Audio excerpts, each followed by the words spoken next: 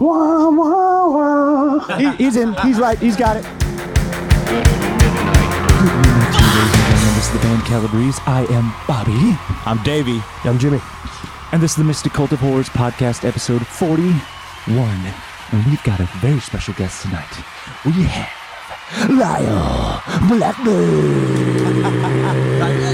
Solitude Returns, The Kill Creeps, Ghoultown, crypto researcher. Doctor, nice to have you. Yes. Lyle in the house. Yeah. Thank you, guys. For PhD. Thank you. That's a new accolade. Monsterologist. Can you give us a synopsis of who you are? Who are you, Lyle? Why do we love you? Why are you here?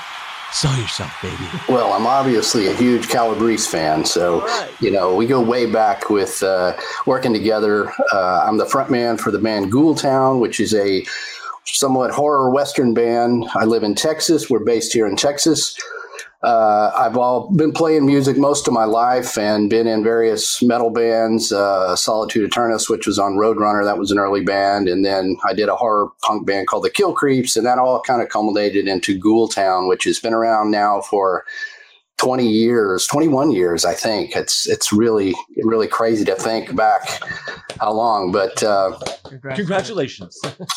somewhere in there, I wrote for the magazine Rue Morgue for almost a decade, and I was always sort of supplemented my music income with writing for horror magazines or music magazines. And at one point I decided to write a book, and I did it on a subject called The Legend of Boggy Creek, which is a scary Sasquatch kind of thing that there was a movie made in the 70s.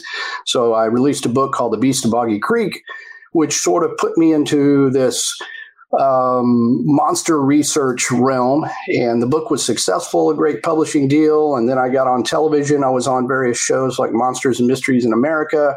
I've been on Strange Evidence, Finding Bigfoot, and a whole bunch of other stuff. Joe Bob Briggs,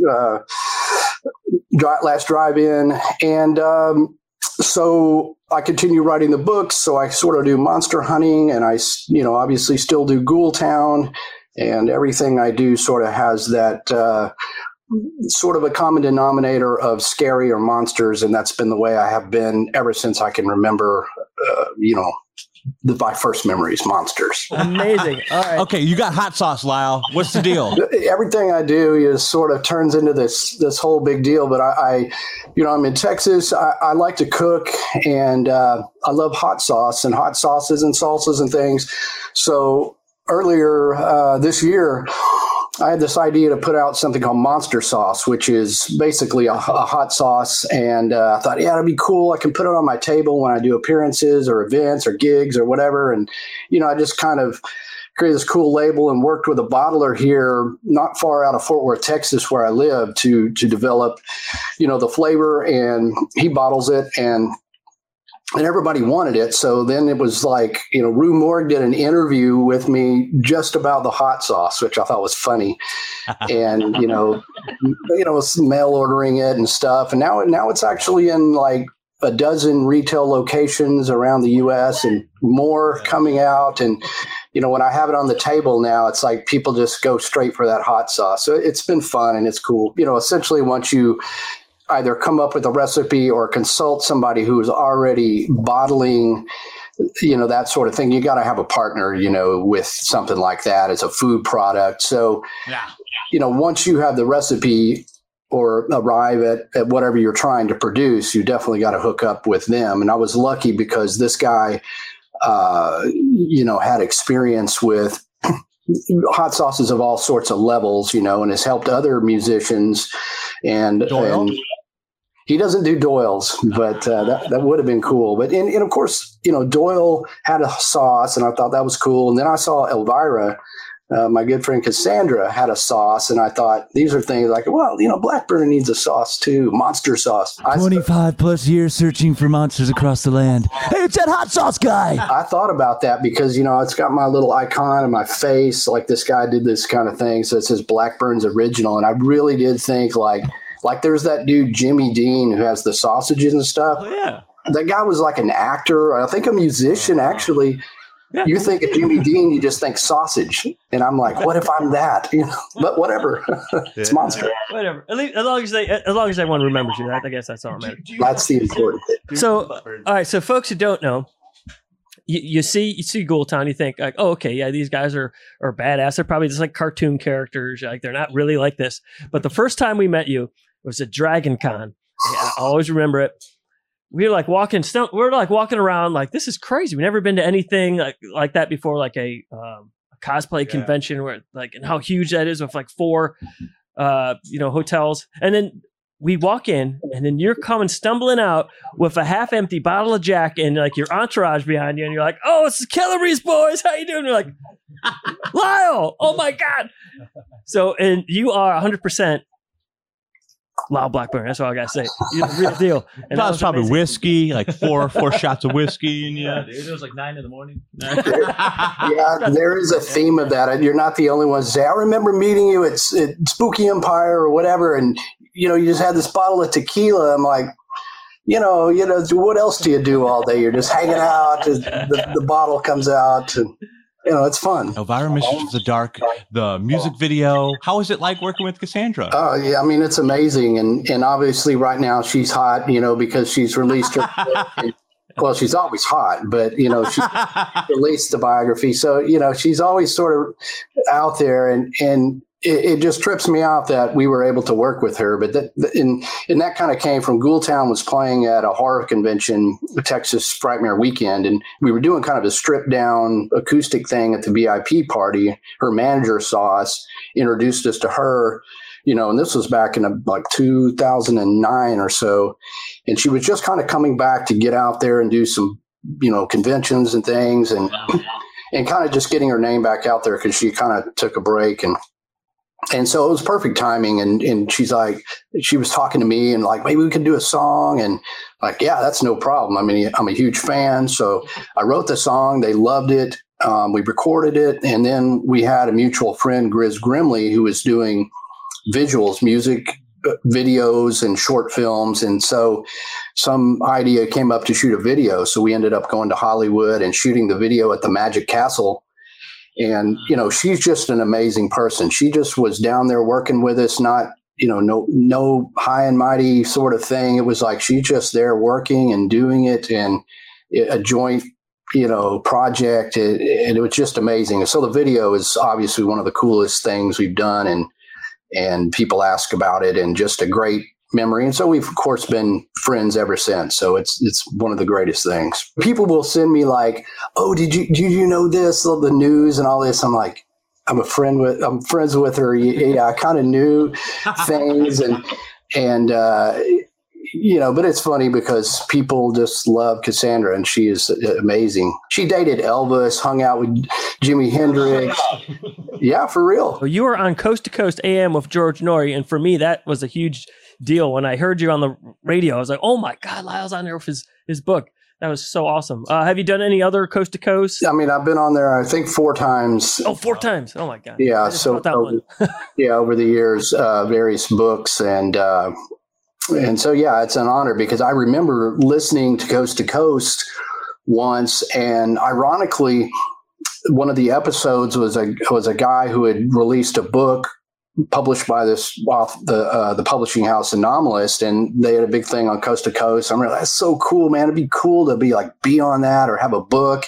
And that was years before I then wrote the book. And the next thing you know, I got the deal with Anomalist, same publisher, and Anomalist they got me on Coast to Coast the first time. And then, after that I can sort of, communicate directly, but that all kind of like happened. And it was weird because it was just something I envisioned, but not in a serious way. What's neat about Coast to Coast too is like before the internet, because now you can get all the paranormal stuff, all the crypto stuff, but that was the only way you can get it. Yeah, was that AM station with actually it was Art Bell back in the day before George. Right. And they talk about all the UFOs and the crypto stuff and just like everything. Oh man, it was like this.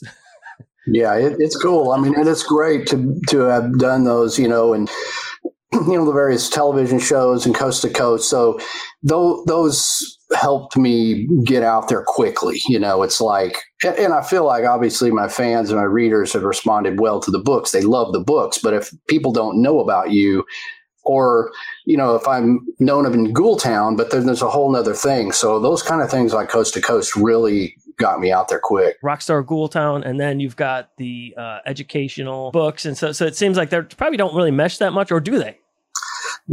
Kind of not. I mean, it is almost a little bit two different demographics in a way, with sort of the, if you want to put Ghoultown in horror punk or rock and roll or whatever, and the monster hunting and people who are really into either paranormal or Bigfoot and stuff. But what I've noticed is more so is I do a lot of interviews and, stuff involving the paranormal stuff. Those fans are always coming in and going, "Whoa, we listen to your band. It's amazing. We love it." They'll play, a song on those shows. So I've seen Ghoultown get another fan base to people that probably would have never heard us. They don't go to bars where you and us play, and stuff like that. And, and in the realms we're working at like horror conventions and stuff. So yeah, I've seen this huge boost in it, in that picking up a paranormal audience. Whereas the Ghoultown fans will sometimes see me on TV and go, "Holy shit, I didn't know you were on TV," or they'll post, or, and of course there's cross fans, but, in some ways different. Yeah, that's like when you have a separate group of friends and you don't want to meet the one group to meet the other group, and then one group has to meet the other, and you're like, tell one group, "Hey, this group thinks I have an English accent, so don't tell them. This guy doesn't know I hunt monsters. Leave that out." What can you tell us about Bigfoot? Well, everybody has eat big, allegedly. It's something everybody has an opinion on or knows about. Obviously, it's just it's basically a cultural icon at this point. In some levels, people have thought about it and some people don't. And, it was one of the things that I was just interested in. Of course, as a kid, you're just like, you don't think about it. You're like, "Whoa, Bigfoot." It's like, as I got older, it was more about, okay, who are the people who have seen this? What are the areas they're being seen? What circumstance? How does a town become associated with a monster and sort of have this legendary tourist attraction like some of these, like when we're dealing with Legend of Boggy Creek in Arkansas, or Mothman in West Virginia. So I'm looking at it as the story and not so much, I'm not out to prove it necessarily. I'm not as much of the science. I'm not as qualified in that. I'm just documenting the history and the sightings and just the phenomenon of people seeing what I call real life monsters in modern times, whether that's a lizard man, Bigfoot. And of course, Bigfoot to me has the most probability for being real. It's not too outlandish. It could be, some undiscovered species of ape. It could be a hominid that's more closely related to us. And just because there's no proof doesn't eliminate the possibility. There's small populations of animal species out there that can survive relatively unseen most of the time. So it's kind of improbable, but not impossible. So to me, it's just a cool phenomenon. Just the baseline of somebody saying, "I saw this 7-foot hairy ape thing walking in the woods."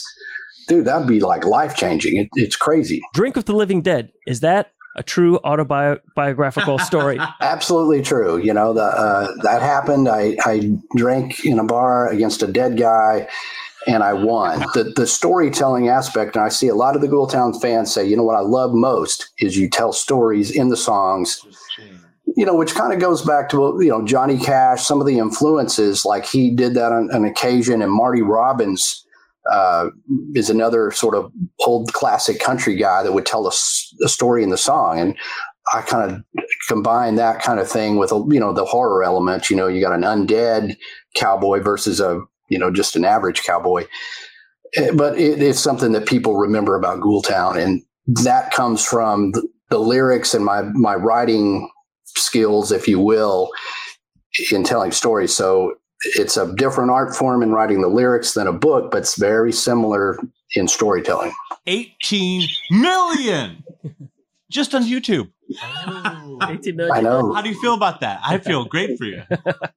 I feel good about that. And I mean, I start to think that Ghoultown is a one-hit wonder because it outdistances everything else so much.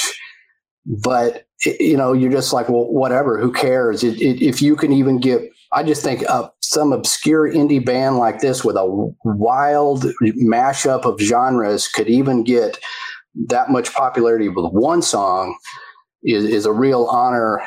And yeah, I mean that's just YouTube. Like if you add Spotify and all that, it's just like 30 million streams. I'm like, my God, I don't know that song to me is not any better than the rest of our catalog. I think they're all great. I mean, there's some better than others, but I don't know why that particular one exceeds so much, but it's great. You go down the rabbit hole. And most people, like I said, with a paranormal, I'm on a radio show or somebody contacts me, I think they expect my band to be just sort of like, oh, this guy has a band, like a garage band or something. I don't think they expect that there's music videos and Elvira and 18 million hits on YouTube. I think they're surprised, and then they realize, okay, this is a real band. And I'm like, I did this before I ever did paranormal, I see it. You going to work at the Monster Hunter corporate office. You're by the water cooler. All the other Monster Hunters there. Like, yeah, he's got a band. He thinks he's in a band. Yeah. Oh, really? This is my side job, the monster hunting. At night I'm in a band. I'm really cool. Trust me. When we, Calabrese, were over at the Blackburn Ranch, you pulled out some original Fiend Club letters. You got handwritten letters from Glenn, and that was mind blowing when you brought those out. As we're eating eggs and hot sauce in the morning. And I'm like, I know these guys are going to appreciate this. Look what I got. It's nuts that you can think about a time when not only you could write to your favorite band and get a response like a real handwritten letter, but the Misfits, let's think about where they are now. When I was listening to that, and I was there just before they broke up in '83. So I was young, very young, and I just discovered hardcore punk, and I was into it. I was even in a band, before I could even drive a car, I was already in a punk band. Well, once I heard the Misfits, I was like, this is the greatest thing ever. I didn't realize you could sing about monsters. It just never occurred to me. I thought you have to sing about, Freebirds and rock and roll and all that. I was just like, oh my God, this is crazy. So, I just started writing, and I collected all that stuff. So I have a lot of the original Fiend Club ads that he would send out, with the T-shirts, and you could order the singles for $3. T-shirts were like $5. It's mind blowing. Glenn was screen printing that stuff. I mean, he was doing it, and in some ways, sort of still operating in an independent fashion. I thought that was cool, and I still think it's cool. So I kind of like to be, keep it somewhat independent, where I'm still able to communicate with the fans and autograph books and send them out. And, it's just a cool vibe of that do-it-yourself punk attitude that I've kept the whole time. And I've got a quote from you, which sums you up pretty good. Here we go. This is from Lyle Blackburn. Here we go. Gotta work legs if I'm gonna outrun monsters and jump around on stage. Hashtag leg day. Hashtag beast mode. Oh, leg day. Don't skip leg day, bro. Don't you dare. No, you got to include that. So yeah, that's not my favorite day at the gym, but you got to do it all. What is your favorite Western? The number one penultimate Western for anyone out there, for all you Ghoultown fans. Oh. Yeah, I'm curious. What do you think? Are you going for the top three? And you know what it is, but is there some secret, deep Italian spaghetti one out there? Kill Bill. Of course, the spaghetti Westerns are the ones that I prefer. I mean, there's very few American Westerns that I like. They don't have the music, they don't have the grit and the, that attitude and vibe that the Italian ones do. So those are all my favorites. And my top favorite is probably somewhat typical, but it's indicative of just the craft of that genre. So my favorite is For a Few Dollars More. Not the Good, the Bad, and the Ugly. That's way up there. But I think for a few dollars more, the second one in sort of the trilogy Sergio Leone did, that's my favorite. And then, of course, I could list 20 of them that start getting way more obscure. But, there's a good 30 of those spaghetti westerns that are just mind-blowingly great, Django series, there's so many. He's in. He's right. He's got it. He's not a lie. He's not a fraud. I worked for Six Flags over Texas, the amusement park Six Flags. And Six Flags is a concept where they had 6 different countries that own Texas, France and Mexico and all that stuff. So there was a Texas section, and I worked in the games, and there was it was obviously more saloon looking stuff. And I worked in this thing, and in that building, they had a loop of 5 songs. And they had like Bonanza, and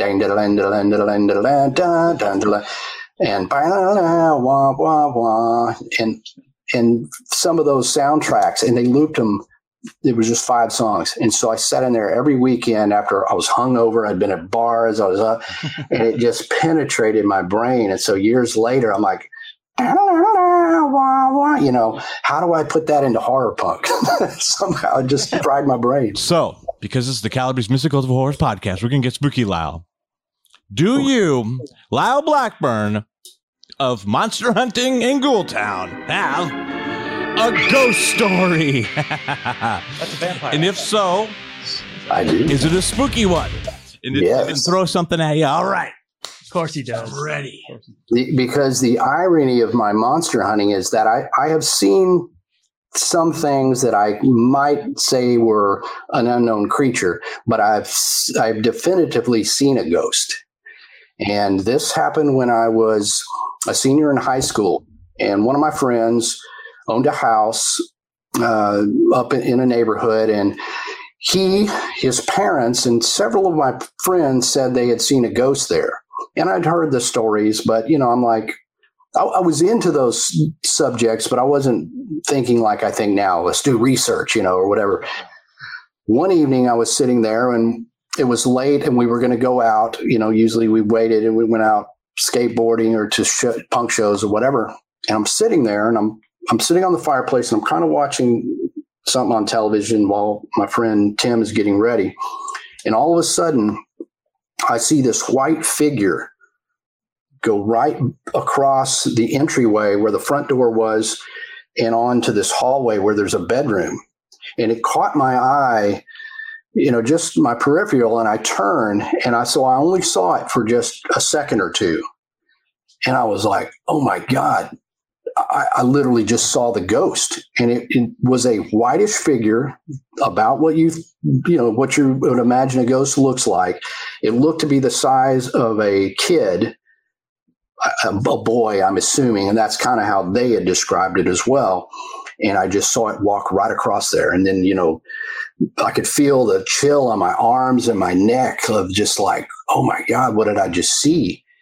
And then, of course, I'm like, Tim, I just literally saw that thing walk by here. And he was very nonchalant, like, oh yeah, it's like, we see it all the time. It was no big deal. But to me, the rest of the night, I was just like, whoa, dude, I can't believe I just saw what I saw. And I don't know if it's a dead person or what it was, but I didn't mistake this. And it looked like the image of a person just walking. It was more of an outline, and it was, I want to say, grayish to white, but not that kind of level of detail, almost like a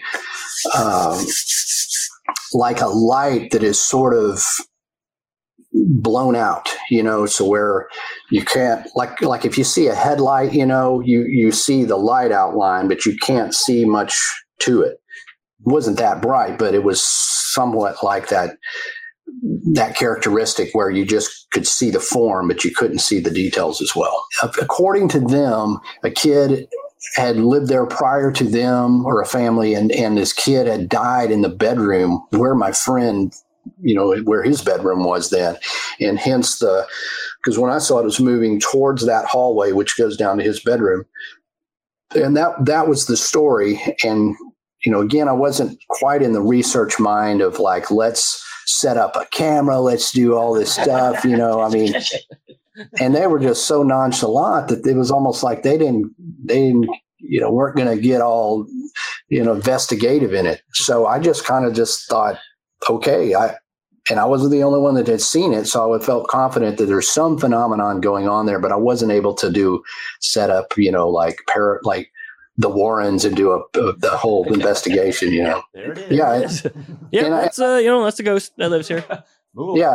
And I think that's the thing, because if I'm thinking back, if I just saw that, I would be very much questioning, was that a ghost or was I just imagining, something that, it just was like that and it was gone. But when you had all those other people who had also seen something, then you're like, well, obviously it wasn't me hallucinating. Probably it was something there. And that was kind of an early experience. And so now obviously I have a much more adult mind about this and a much more focused, experienced monster hunter. If somebody reports seeing some unexplained creature, a lizard man, Bigfoot, werewolf, or whatever it is, that's one thing. And you may say this witness is very credible. They definitely saw something. But and this happens where I start looking into that case and I find somebody that lives nearby who had seen something that did not or have any way of knowing this other person. If they describe seeing this as well, I'm starting to go, okay, there's something to this. These people don't know each other. They both said they saw an upright reptilian humanoid in the same vicinity, 3 years apart.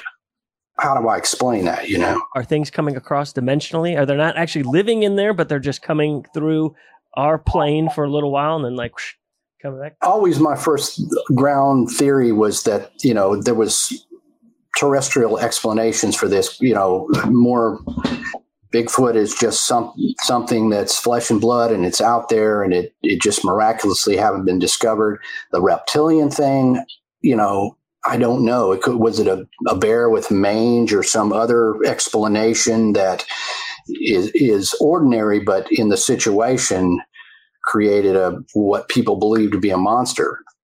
Then there's obviously other theories. Well, if we haven't proven any of these, and when you're talking about reptilians and werewolf type things, is there some interdimension, crossovers, and are the things, passing through? That's why the footprints may be there or end, or I don't know about that. That just goes into a lot of speculation. I still kind of look at it as there's just monsters in the woods, and I'm looking for that. But certainly, you have to be open-minded as to try to explain why thousands of very credible people have seen something that we don't have an explanation for. What we need to do is do the Ghoultown, Calabrese, go into a swamp. This is just quintessential Scooby-Doo scenarios, because where were all the spooky stuff in Scooby-Doo? Next to the swamp.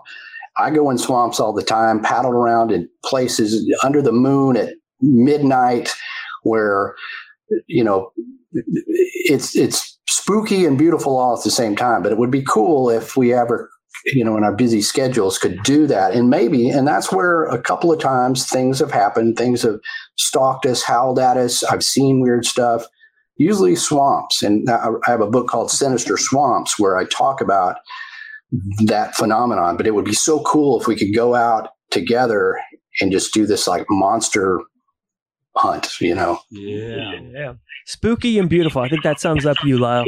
How about that? With that sentiment, Lyle, we're coming to the end. Where can everybody find you, Lyle, the monster hunter, the rock and roller, the gunslinger in the swamp? Besides the swamp, yeah. Your ats, where they could buy things from you. Yeah. Right. So when not in the deep woods, dark swamps, or dusty saloons, you can find me at lyleblackburn.com, and that has links to where you can get my books and where you can view the movies I've been in and all that sort of stuff. And my books obviously are available on Amazon where most finer books are sold these days. If you want to follow up on the band, ghoultown.com is the place to go for that. And, LyleBlackburn.com has links to the band too. Ghoultown music is available everywhere that you can find Calabrese music. All the streaming services, platforms, you can order stuff from our site if you want LPs and things like that. So just hit LyleBlackburn.com. And speaking of t-shirts and things, we have a partying gift for you, Lyle. A piece of the Calabrese Iconic Collection. 6 different options. I'll get your information later. You could easily cut off the sleeves on that. Oh, yeah. Yeah. Make them tear like Velcro. Right. And for everybody else, CalabreseStore.com. Pay up. For the money. And, yes. So we'll just state it here, but you already know you are. You are our family. If you need anything, you need let to us see some of know. those monsters pop up, just let us know. We'll get some for you. Yeah, if you Hey, need, if if you see something we're doing and you want to, pick the brains, we're here for you. Bing, bada, boom. And we appreciate you taking the time being here with us. Thanks, man. You guys are I'm like brothers, and from the moment we met at Dragon Con so many years ago, it's just been, whether we see each other every day or it's been a year, it's just like we pick up right where we left off, and it's always great to talk to you guys anytime. And I see your other brother in the background. He looks kind of like a lizard man, so I may have to investigate your house. The fuck? I'm going to bring an investigation team out there. I never seen any of these fucking. Rewind the tape. Yeah, looking forward to this. I mean, there's so much stuff we could talk about too. So it's how do we fit it I in? know. But we have to do it again. Lizard man. Jeez. Yeah, well, we can hit it again sometime when you return the sequel, Blackburn interview. And I gotta say, you always have a place in our heart for letting us stay at the the Blackburn Ranch. We appreciate that. Everyone who did that for us, Oh yeah, so we always appreciate that. So thank you so much. No problem. Anytime. I still have the same Blackburn Manor, so anytime you got your rooms. See you, Lyle. Thank you. All right, love you, man.